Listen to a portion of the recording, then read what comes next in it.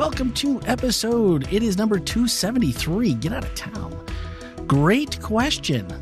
Man of God? I'm not so sure, Ken Wetmore. I'm not so sure. You're saying you're not sure if I'm a man of God? Ken Wetmore's a man of God. Oh. That I know. Well, but Ken says some messed up stuff. I do. And the Bible says some messed up stuff. That's true as well. We've ascertained that Jesus says some messed up stuff. Yes. And I'm wondering, is it just the ears that are messed up listening and interpreting this stuff that makes it messed up? It's probably a little bit more likely. And I'm just thinking to myself, it amazes me, though, to watch Ken, because if you just sat here in the podcast as he was getting excited last week to tackle this subject, and it was like a kid in a candy store. He gets way excited to think about these kinds of things. And I'm like, I'm a little intimidated at the subject matter. And, because I'm like, if you go back and you watch Ken's face the first time the question was asked, he's like, oh, man, this is awesome. And he's like, I just feel like he's been on this high to tackle this message and this subject. It truly was a great question. It was. It was a great question. It is. And no doubt about it. It was an absolute great question. And then last week, go listen to the podcast. I listened to it again in a couple places where we were talking about it. And there is detectable glee in his voice in that he is going to be talking about this with us. And I think that really when you stop and think about the story, if you're not someone that's familiar with it, maybe you've just read it and you don't understand it. Do we need to set it up for people who are just listening to the podcast and maybe didn't catch the sermon? Or, I think we're going to. Okay. Because really, to me, this is like a rolling dumpster on fire full of velvet sledgehammers that could be flying in any direction. And Absolutely. I don't know where to dodge. It's kind of like the Matrix. And so here, us mere mortals are just left skimming the text in question. We drop a quick prayer like, if this means something that I can put to use somehow, God, please, just hit me in the head with a 2x4, but make it the clear. The sledgehammer inside of the rolling dumpster. There you go. Inside of the dumpster, right. So, but thank you for taking this journey of the often unlooked, because I think sometimes it's good to just challenge ourselves and go, I'm not going to go quiver in the corner and not even think about it. Right. Because it can be daunting. So let's set it up. Yeah. Go for it. Give us the. Oh, I thought I was so excited there for a minute. I thought you were going to set it up. No, I can't. No, I couldn't do it justice. Not like you're going to. 1 Kings 13, right? And the story picks up actually from 1 Kings 12. And the context is always important. Always in right? everything, really. And so the context here is important. There's King Jeroboam who's become king over the 10 tribes of Israel. All that's left to King David and his dynasty is the tribe of Judah, really. And so Jeroboam has taken over the other 10 tribes. And when it happened, God was unhappy with David's dynasty, specifically with Solomon, because Solomon had led his people towards idolatry.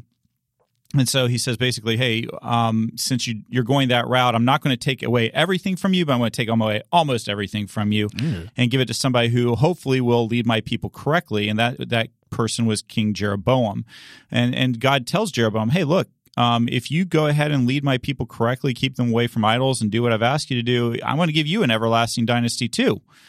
And Jeroboam no sooner gets that, and he's like, yeah, I don't know if I can trust you, God. I mean, I know you gave me these 10 tribes, but I don't know. So because he gets really afraid, because he's like, all the people in my tribes are going to have to travel up to Judah, to Jerusalem to worship. And if they go up there all the time, then maybe they're going to go, oh, that David's dynasty, it wasn't as bad as we remember it being. So he's afraid of that. So what does he do? He goes and he sets up 2 altars on the opposite ends of his kingdom. And he says, hey, you guys can go there and worship. That God's okay with that. And he builds 2 golden calves and builds these altars and say, hey, everybody, just go to one of these 2 places. You don't need to go up to Jerusalem. God doesn't need you to do that anymore. And so the Bible says he led them right into idolatry, very quickly, right after God had promised to give him everything. So that's the setup for 1 Kings 13. Why is it always a calf? That's an interesting thing. It's because it was a symbol that was coming out of Egypt. Remember when the children of Israel come out of Egypt, and there was symbolism there for what the people thought was going to be their God. And so it actually, for whatever reason, they were wanting to associate that a calf with the God of the Israelites, with Yahweh. I figured it had to be something, because we got the calf, not too long after the departure from Egypt. And then here again, it's like 2 calves. And I'm like, wait a minute, there's got to be something to tie this together. Okay. So 1 Kings 13 rolls around, right? Right. And so God is merciful, full of grace, and instead of just saying to Jeroboam, I'm going to zap you and you were going to be done, he sends a prophet to him, a man of God. That's his name, man of God. There's only 13 or so people in the Bible that get that designation, by the way, so it's a pretty special designation. Yeah. So this guy is pretty spectacular. He shows up, and he basically he shows up while Jeroboam is offering a sacrifice on the altar, and he says, hey, this altar is going to be split in two. The sacred ashes that are on are going to fall off of it. It's going to be assigned to you. And then, by the way, another king named Josiah is going to come along, and he's going to burn the bones of priests and all those of you who led you astray on this altar. And then you'll know that God is God. And King Jeroboam, being a king and not liking to, like most of us who are in charge of things, don't like to be have people get in our way. Says, grab that guy, and he sticks his hand out to point at the prophet, the man of God, and his hand immediately withers. And so now he's scared. He said, "Oh, please pray for me and heal my hand." And the king of the man of God, being full of grace, prays for him. His hand is healed. And then King Jeroboam says, hey, well, why don't you come home and have a meal with me? And the man of God says, can't do that. God told me not to eat anywhere and to go home by a different route than I came. So he heads off. This old prophet now enters the picture. His sons come home and tell him about what happened and everything, what the man of God said. So the old prophet hurries after the man of God, finds him, and invites him to come home. The man of God says, can't do it. I'm supposed to be headed home, can't eat with anybody. And the old prophet goes, hey, you're a man of God, I'm a man of God, or you're a prophet, I'm a prophet. Yeah. Hey, it's all good. Yeah. An angel appeared to me and told me that he wants you to come eat with me. And so the man of God goes, well, if you say so, here I come. And so that's what he does. And so he goes and he eats at this guy's house. And in the middle of the meal, who wouldn't like to have their meal interrupted with this? The old prophet gets a vision from God, or a message from God, and says, hey, you were disobedient for me. Now you're not going to be buried in the tomb of your fathers. And what I love about this story, by the way, which I didn't point out in the sermon, is the man of God finishes eating his meal. Because I'm figuring he's thinking, okay, better finish it. Better make it worth it. Hope it was good. Yeah, I hope it was good. So anyway, he takes off. Lion kills him on the way home. Doesn't eat his body. Lion stands right beside the donkey. Doesn't touch the donkey either. Like he's standing guard or something. Yeah, just standing guard there. People pass by. They see what's happened. The old prophet finds out. The old prophet comes back, finds the man of God, and says, oh, my brother, and too bad that you disobeyed God. Now I'm going to bury you. And so he buries the man of God in his own tomb and tells his sons, now make sure you bury me right there beside that man of God, because everything he said in his prophecy is going to come true. And that's the end of that amazing story. That is why Actually, it isn't the end. No. Because in 2 Kings, King Josiah comes along and does exactly what the man of God says. That's the end of the story. Now, see, folks, that is why Ken did the abridged version right there, because he did that in under 8 minutes. And Randy would have been in 20, and I'd have still been going. Now, after that, because it had been really slow and arduous for me to do it, because I didn't write it down in order because I was counting on Ken to have that part wrapped up, because he's really excited about it. Not that I'm not, but I'm not going to do it as good as Ken. You've got to get excited about this, Randy. I'm going for a whole series on the Book of Judges. No. That's what I'm talking about right there. All right. That's going to be coming up in 2023. We'll see. Yeah, never know. Never know. We don't want to give away too much. No, we shouldn't. You said every story in the Bible is purposeful. Yes. So the last 7.5 minutes or so, 7 minutes, there is this incredible story with, it just seems like a simple case of, hey, you know what? I messed up, right? Yep. I should have followed God. Yep. The king who proved, his hand was withered. I had to pray on his behalf to get his hand healed. But now I got this guy who seems to be one of me. Right? He's a prophet. He said he's a prophet. I don't know. Did they have credentials? Did he check? Probably not. Obviously not. But maybe he was a prophet. So I'm comfortable. I let my guard down. I go to eat, and now I know I've totally blown it.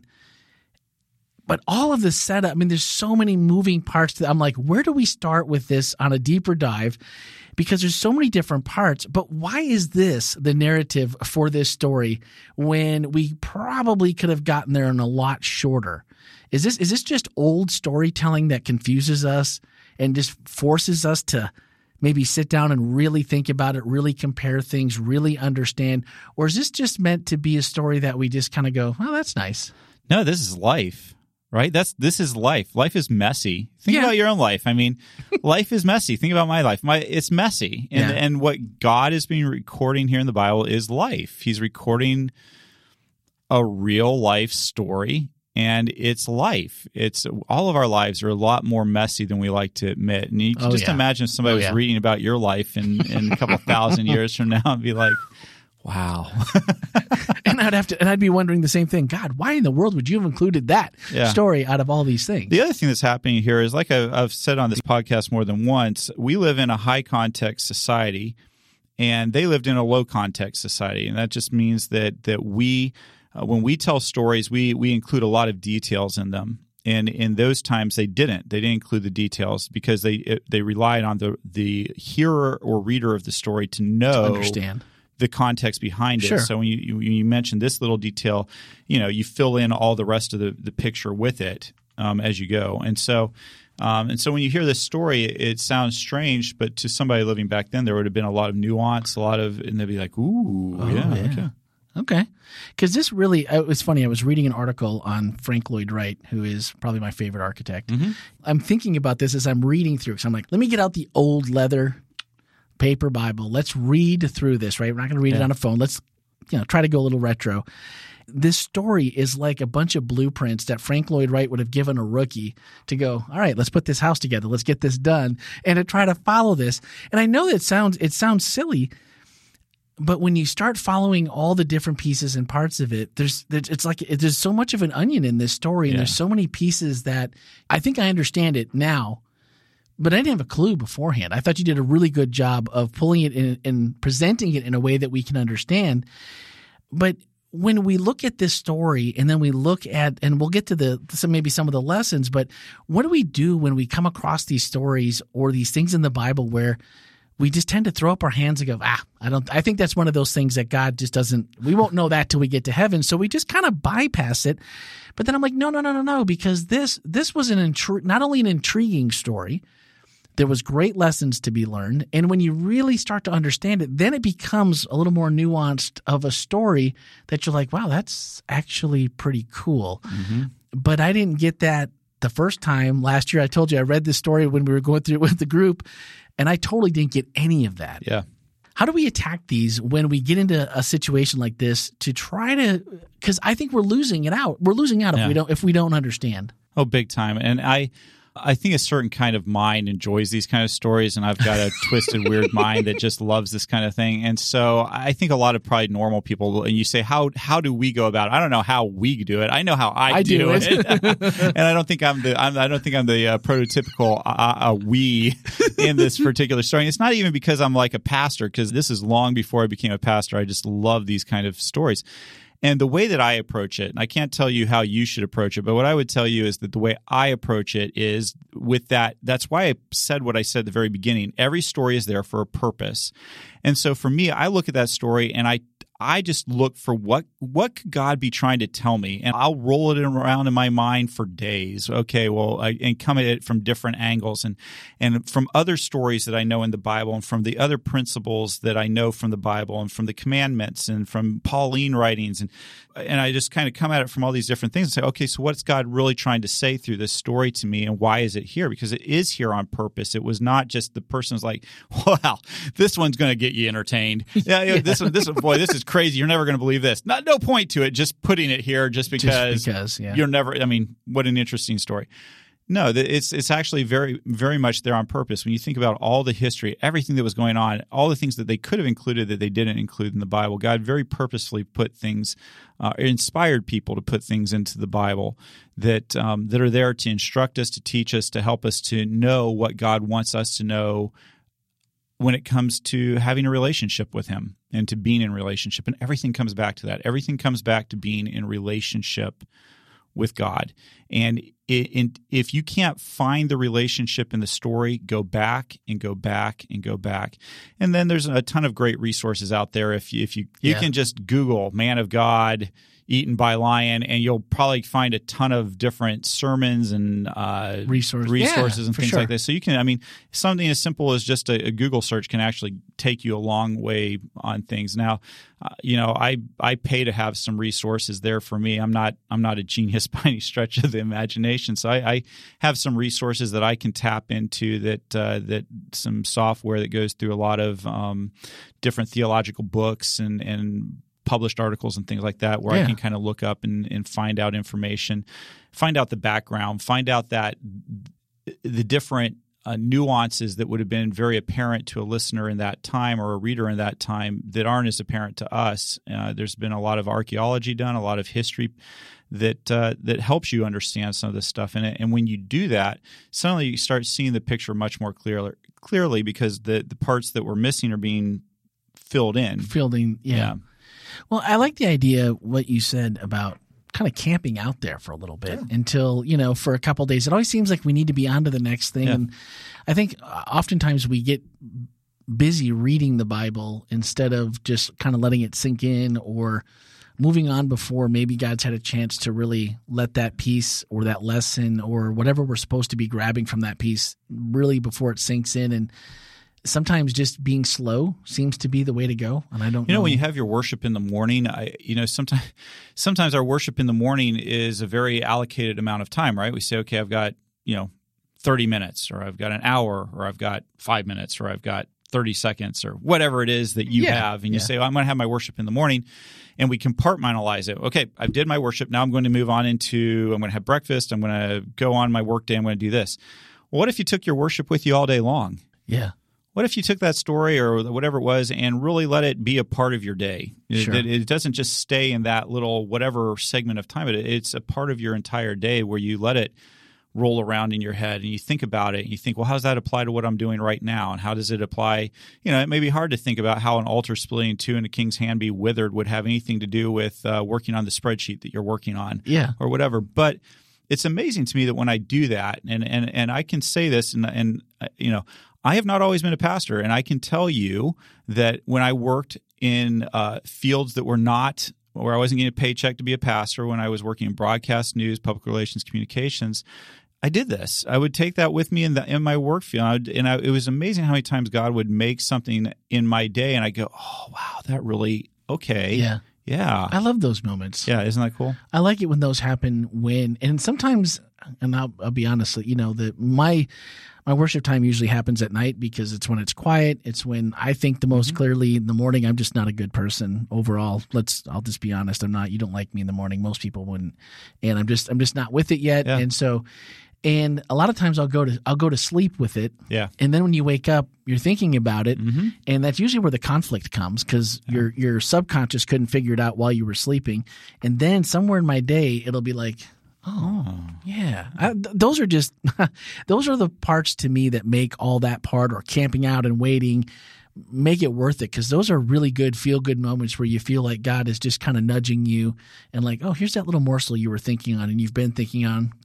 Yeah, there you go. Hey, I'm just going to tell you that's actually, I love that you say that, because that actually is a practice that I have when I have a tough sermon that I'm working on or a piece of scripture that I'm really wrestling through.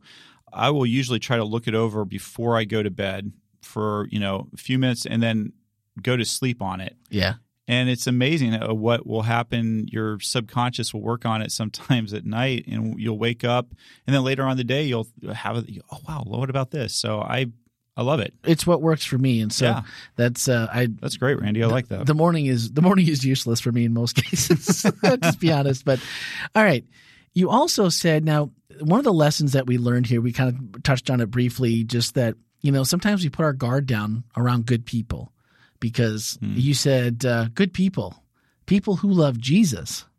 And then we broke out the velvet sledgehammer. Lie. What? Good people who love Jesus lie? And it's all throughout the Bible. And it's all throughout Randy's life. And, probably, maybe through Ken's life. Yeah. Out of all the lessons, that one really, when you said that, immediately I'm like, none of us likes to be lied to. It's something we've all done. We still do it. We will do it in the future.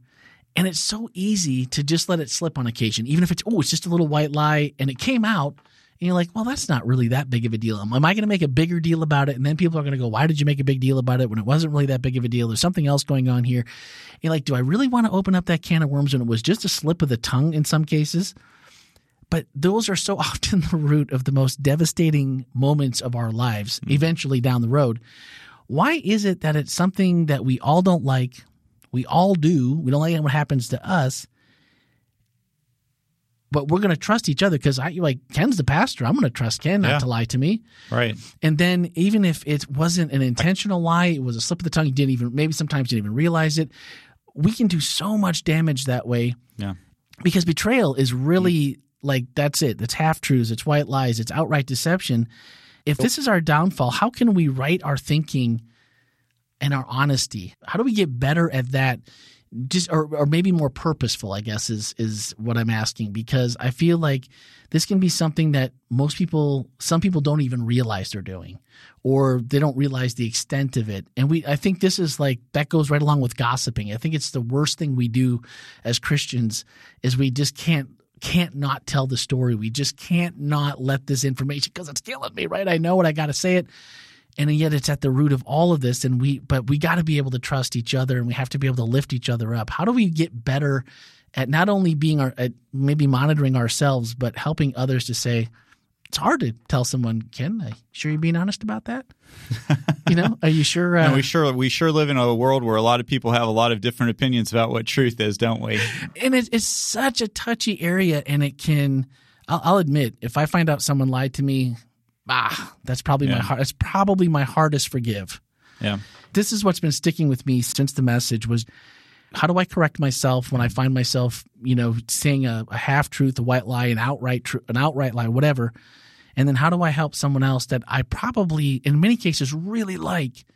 And then it's but how do I approach this in the right way? What do you think? Yeah, that's hard. I don't think there is an easy answer to it. No, I know. Just think that the truth is the way that we fix our honesty issues is by getting closer to Jesus.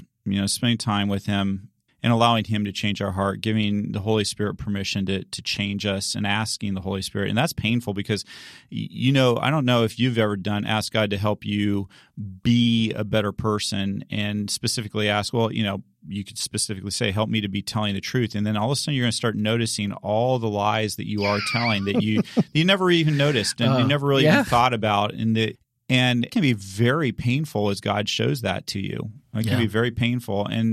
But what a good thing to have happen, right? Yeah. Because it's not like other people don't notice, right? People notice when you're doing that. So how do you help other people? I think you start off by being an honest person yourself. And then I think you do, when you have a relationship with somebody, I think you can gently say to them, hey, I noticed you said this. I don't believe that's true. Or, in a gentle way, just say, hey, look, where did you get that fact from? Or where are you getting that information from? But this goes back to something else I hope that came across in the sermon. Good people tell lies. Yeah, right. Good people who they're and I see it in two different categories. I see the people who tell lies on purpose, and the ones who are telling lies accidentally. They either haven't done their research, they haven't looked into things themselves, but they're trusting somebody else, so they're passing that information on from somewhere that they heard, a politician, a doctor, somebody that they put some trust in. They haven't done their own research on it, and they just pass it on. And then sometimes even they'll keep passing on even when there's other evidence that seems like it doesn't stack up with that. And so the first thing I think we have to do is stop demonizing each other and saying, "Oh, you can't be a good person because you did that. You're a terrible person." Yeah. Can we just agree that there's some people who we don't like what they're saying? We recognize that what they're saying isn't true, but maybe they're not a bad person. Yeah. Maybe they're misguided. Maybe they're believing something they shouldn't. Maybe there's insecurities or past experience that causes them pain, that causes them to go ahead and believe something and spread something that isn't necessarily true. Now, that's the side of things where it's somebody who's inadvertently telling lies. Now, there's the people who blatantly lie. They know what they're doing. They very purposefully do what they're doing. I have a little less feeling that those are good people, okay? But people like that, there are people in the Bible I think about Abraham and David. Mm-hmm. These are really good examples of this. That what they did is really bad. Yeah. And they aren't a good person as they do it. So No. I'm not saying they're a good person. And yet they are a child of God. They are somebody who is in a relationship with God and trying to do what's right eventually. And when God, I think the difference though is that when God calls them out, they change. Like Abraham and David, when God calls them out and says, hey, look, unacceptable. Both of those guys said, oh, you're right. Yeah. I'm sorry. And I think that's one of the things that we have that I think distinguishes good people from bad people, really. That when you're called out, you're willing to sit back, look at it, and say, am I making a mistake here? Oh, wow. Yeah. When God calls you out. And so, but like I said, we all want to have this like black and white viewpoint that there's good people and there's bad people. Good people don't do bad things and bad people don't do good things. Well, we've hopefully all lived long enough to recognize that there are some really terrible people that do some really good things, and there's some really good people that do some really horrendous things. Yeah. And so in all of that comes the grace of God. In all of that. And so that's where we have to go ahead and have that same grace as well for the people. Yeah. And I know, you talked about people who lie to you, that's the hardest thing. And it is. It is like there's nothing harder than to have somebody lie to you or about you in such a way that it costs you personally, professionally, financially, to have grace for that person. Yeah. And that's a hard thing to do. It can take time sometimes. A lot of time. Yeah. Well, I'm glad that you mentioned the man of God label, because in this story, this just seems to add on David and others. It really seems to allow for opportunities at a low bar for achievement. This just really seems to reinforce that either that or there's hope for me. I don't know which way to interpret this. It's a high bar, right? But the good news is Jesus cleared the bar. He cleared the bar. Yeah. Every time I hear that, it really does, though. The first thing that pops in my head every single time is there's hope for Randy. Yeah. Because I'd like to think that someday when I get done, I will hear, Randy, you were my good and faithful servant, and you were a man after God's own heart. Yeah. That would truly be, with all the flaws and all the past and everything that will come in the future, that will be what we hear. And it really plays into what you're saying, that I think all of us as Christians, if you've given your life to Jesus, at some moment you believed wholeheartedly that Jesus was the answer, that Jesus was going to be what was going to change you, what was going to make you a better person, make your life better, not without trouble, but better and more, give yourself a foundation. And yet, there's still consequences, and those shouldn't be a surprise either, because here we go. Here's the guy who's trusting, hey, I'm a prophet, so yeah, I'll come home and eat with you. And it's like, boo. Yeah. Now, like you said, enjoy the meal, because this is it. This is it. And so I don't like the idea of that we scare ourselves into trying to be a better person, that we continue to rely on Jesus. But you also can't overlook the obvious, that there are consequences. There are consequences. And if you walk off a cliff, gravity doesn't hate you. No, it's kind of neutral. It's not, it's not like, it's like, well, there are consequences in life. Yeah. There are natural consequences. It's not about God hating you. It's about there's a consequence. Right. That this happens and X happens. And so it's understanding that when you do something that God's not asked you not to, that he did it for a reason. Yeah. And the reason is usually because it's going to cause you pain if you do it, not because God hates you, but because that's the natural consequence of what comes out of it. Now, you could look at this man of God and think, okay, but God sent the lion. What's the consequence of, God, this was truly a punishment from God. And so where's the consequence? But you have to, as hopefully I made the point in this sermon, there was a lot on the line for what this guy was doing. Yeah. This guy was had been entrusted with an important message from God, not just to a king, but to an entire country. Yeah, everybody. To these 10 tribes of Israel. And they were all watching what was happening. And this guy had been told specifically what to do. I think somebody in our questions asked, well, what was the big deal with him having a meal? Why did God even tell him not to have a meal? Why did God say he couldn't go eat in the first place? I mean, wouldn't it have been nicer for God just to say, go deliver the message without stipulation? Well, the interesting thing about it is that these two things were actually for this man's protection. If he'd gone home to eat with the king, what was to say the king wasn't going to kill him, poison him, right? Yeah. do any number of those different things, or corrupt him. Give him gifts and say, hey, can you just change change a little bit of the tune of what you said and say, hey, I made a little bit of mistake here. Jeroboam, not such a bad guy.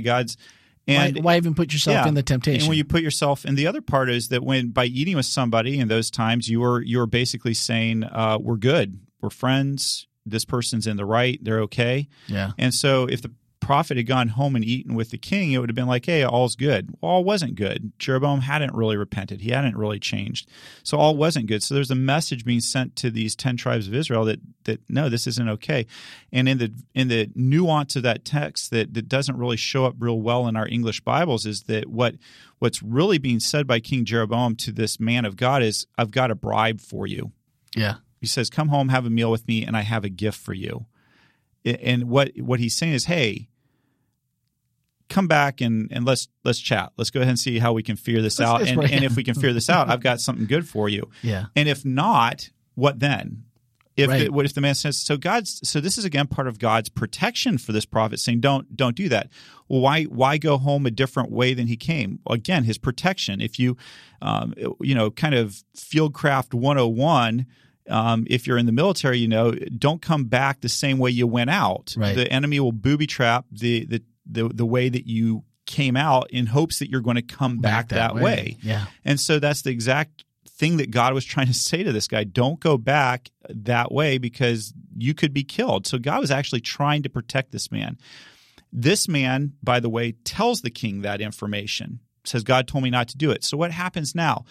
If nothing happens to this guy, if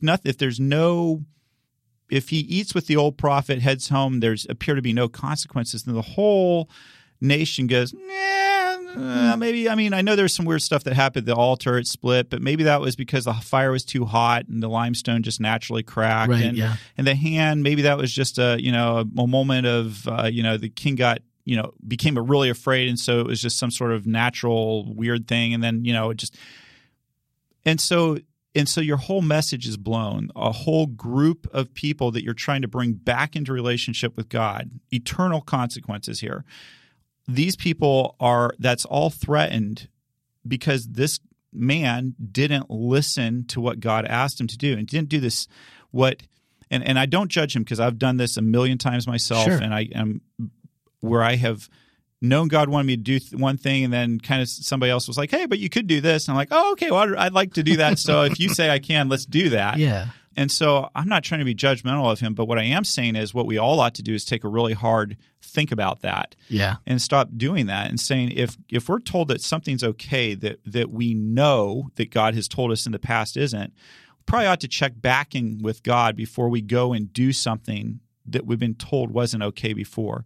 We should really pray about it, really spend some time in God's Word, really wrestling with it before we change our opinion. Now, that's not to say we should never change our opinion. Right. That doesn't mean that we don't grow in our insight with God, but what we need to do is go back to God and ask Him for permission before we go and do something that's different than what we've been told in the past. Well, and put yourself in that the man of God's position. I mean, if God was sending you on a mission today that was very clear to you in the same way, it's probably because you've been praying and you're like, before I do this, there is a definite risk of bodily harm. There's definite risk of who knows what. And so God, protect me. Yeah. And then it's like, well, I did, but you didn't do what I asked you to do. And so, like you said, there's a cause and effect, and we all know it. And sometimes I think we assume that God will be like, "That's okay. You were close, and you meant well. you meant well." And not that makes him vindictive. It just makes him for all the reasons you just laid out. In order for people to know that this is what God really wanted to happen, it needs to be obvious that this is what God really wanted to happen. Yeah. And God's message, nothing ever changes.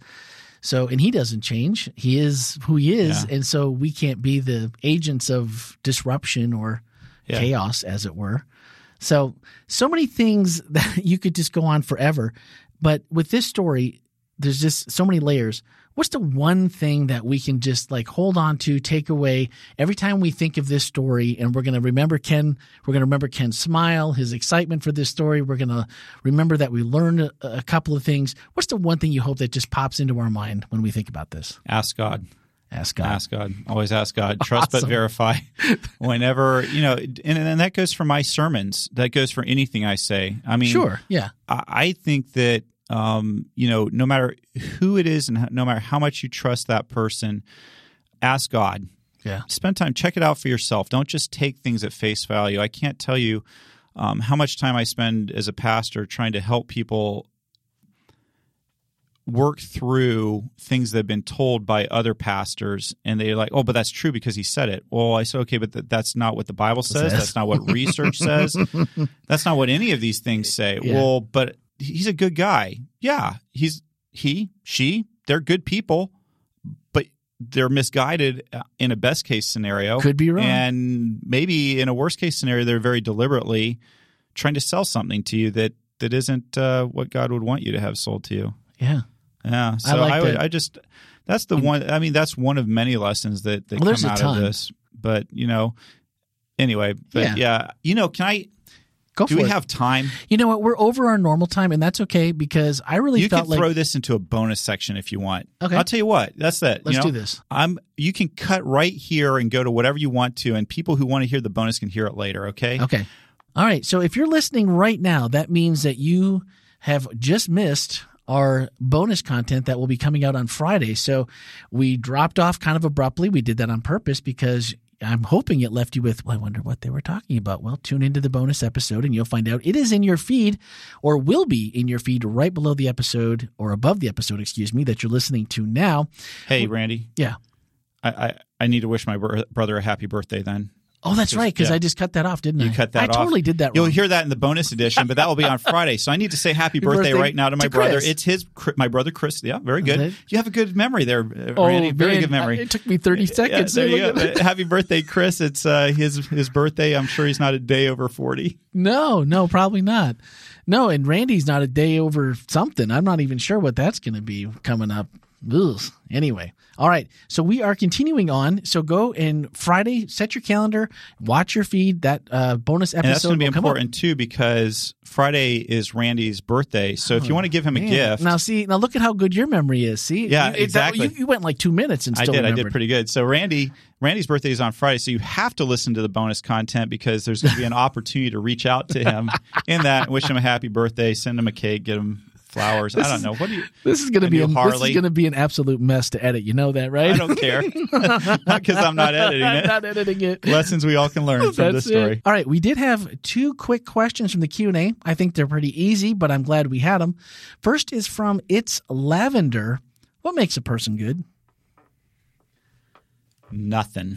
I thought that's what you were going to say. Yeah. The Bible says nobody is righteous, not even one. The truth of it is that really none of us are good. Only Jesus is good. Only God is good. So good people really don't lie. Is that what you're telling me, Ken? That's a good point. You got me on that one. Okay. But I'd like to go ahead and, if we go ahead and extend it out, what makes a person good? I think what makes a person good is their desire to follow Jesus. I think that's what, in my mind, makes a good person. And so when you hear me saying that in the sermon, that would be the way I would define it. I know the Bible says not one is righteous, not only God is good, but I do believe that as I broaden it out a little bit, that people who choose and want to be following Jesus, those are good people. I like that definition because that means there's hope for Andy. Amen. Amen. All right. Chatty teen. I might know that girl. She might be blonde. She might sit next to me in church every so often. Be somewhat chatty? Yeah, she's somewhat chatty. The lying old prophet was testing the man of God from Judah, maybe to see if he would ask God about the invitation. What do you think?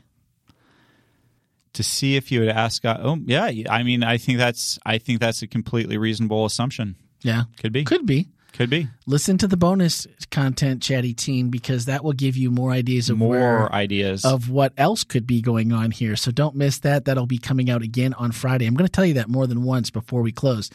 This week we had all of our whole life reflections were really good. There was 4 of them.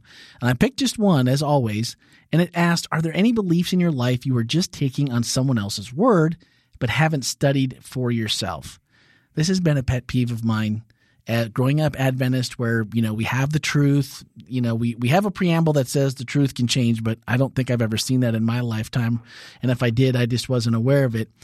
But all of these, so if you go to our sister podcast, Speaking of Grace, it's already up for this week. It contains the message. Please don't miss the message, number one, because while we did go briefly through everything in the setup, Ken's setup was superb for this week, and we included the scripture in the podcast. So it's a really nice bundle where if you sit down and listen to it, it really puts a nice, an overall theme to this story that you can really digest and have some fun with, and then come back and listen to the bonus content. And I think you'll find that all fits in really, really well. But the church that I grew up in was very much a take my word for it, and because I told you so. I mean, we have smart people that have figured all this out, and I don't know why you're questioning it. Right. So, like someone a whole lot smarter did the math. It works.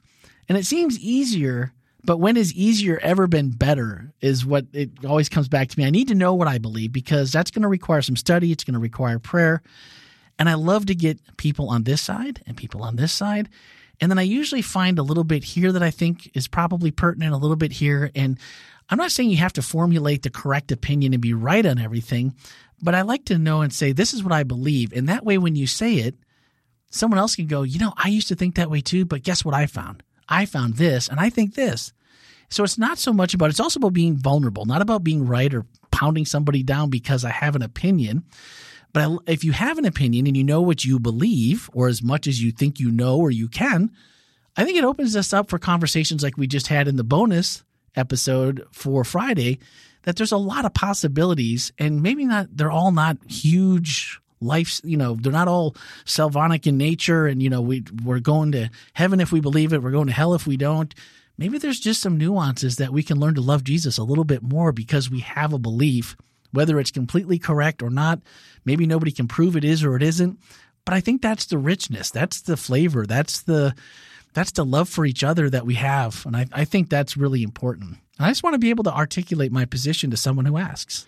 Yeah, I think that the biggest reason why people leave Christianity and the Seventh-day Adventist Church specifically is because at no point were they encouraged to really dig deep and know it for themselves. They're taught a bunch of talking points, and anytime they question those talking points, they're told, get back on script, don't think about it too much, just trust us, somebody else has done the work and the math works. Yeah. And I think that's one of the things that really later on, we don't live in a world anymore where you can hide, where you can't get information. And so if we're doing people a disservice when we don't say, hey, sure, look at all the different data that you want to, and really ponder it and think about it and see how that stacks up, and use the Bible as as the source of truth. But we're not afraid for you to question. Yeah. We want you to. I hope so. Yeah. I mean, I think we do here at Whole Life Church for sure. I know that. And I know that is. So, if you have something that you'd like to add to that, please let us know. 407-965-1607. That is text or voicemail or podcast at wholelife.church. Our final thoughts are really short from Ken's message. He said, Jesus. Happy birthday, Randy. That's not what he said in his message, but thank you. I'll take that happy birthday. 50 is a coming quick, people. Jesus promises that all who truly seek will find. Amen. And we can trust Jesus and the Holy Spirit to guide us correctly. Wow. And that just goes back to what we were just talking about. Jesus promises that if you're truly seeking, you're going to find it, whether you agree with everybody else or not. Give them the same respect that they're giving you. But we can trust Jesus and the Holy Spirit to guide us correctly. And that might look a little different for each of us. So let's just all go together. I like it. I like it, Randy. All right. Let's see. What's next? Great question number 2. Yes. It seems like our world and even Christian organizations give rewards on a merit-based system. What someone can or cannot accomplish. How can we as Christians, and especially those of us who work in various organizations, offer the grace God has given us to others? Stanley and I were talking about this today. And I don't know if I should let the cat out of the bag of what we were thinking or not, but this just seems like an open invitation to mediocrity on a wide level. Is that wrong? Am I reading that wrong? Hey, I'm going to give you a trophy just like I'm giving one to Stanley, and you will all. No, this is a fantastic question. It's the question of, does grace really only apply to our spiritual lives, or is there a case to be made that grace can be extended in the workplace, in the home, and in the community? Gosh, I hope so. And so I love this question because so I think the question is grace only the realm of God to give to us, or do we have an obligation to be giving grace out not just to church members, but to our coworkers, in our workplace, in our home? And great so this question. is going to be fun. It is a great question. That is a great question. All right. If you already have questions based on that alone, get those ready to put in the chat on wholelife.church/live on Saturday morning and Q&A that up so that we can ask that question. Should be a good podcast next week, too. And a good podcast next week, because we're always going to take the rollover questions that we don't get to here. So that's going to do it. So one quick shout out, Danny Myers, if you're listening, thank you so much for the encouragement. Danny caught me at a taping we did at a mutual event this past week and said just how much he was enjoying the podcast and how much fun it sounds like we're having, and that he has really been Come hang out with us, Danny. See how much fun it is. Ooh, we'll fit you in. Look at that, Danny. You know where to find Stanley and I and Ken right here at the studio. So if you have some time, maybe that's what we can do. We can do a merit-based. People can come watch the taping of this for a few dollars or something. Yeah. Merit-based, something like that. If you give us compliments, you can be on the show. How about that? We don't ask for much. No, how about that for merit-based? Anyway, thank you for the feedback as always. Guys, thanks so much for listening. Thank you for sticking with us a little bit longer than normal, but I just thought this week there was so much good to talk about, and so we appreciate you guys hanging out. Friday evening, you will find that bonus episode in your feed, so take care of that as well, and send any questions you have for next week, and we will cover it all then. So thanks for listening, and have a fantastic week.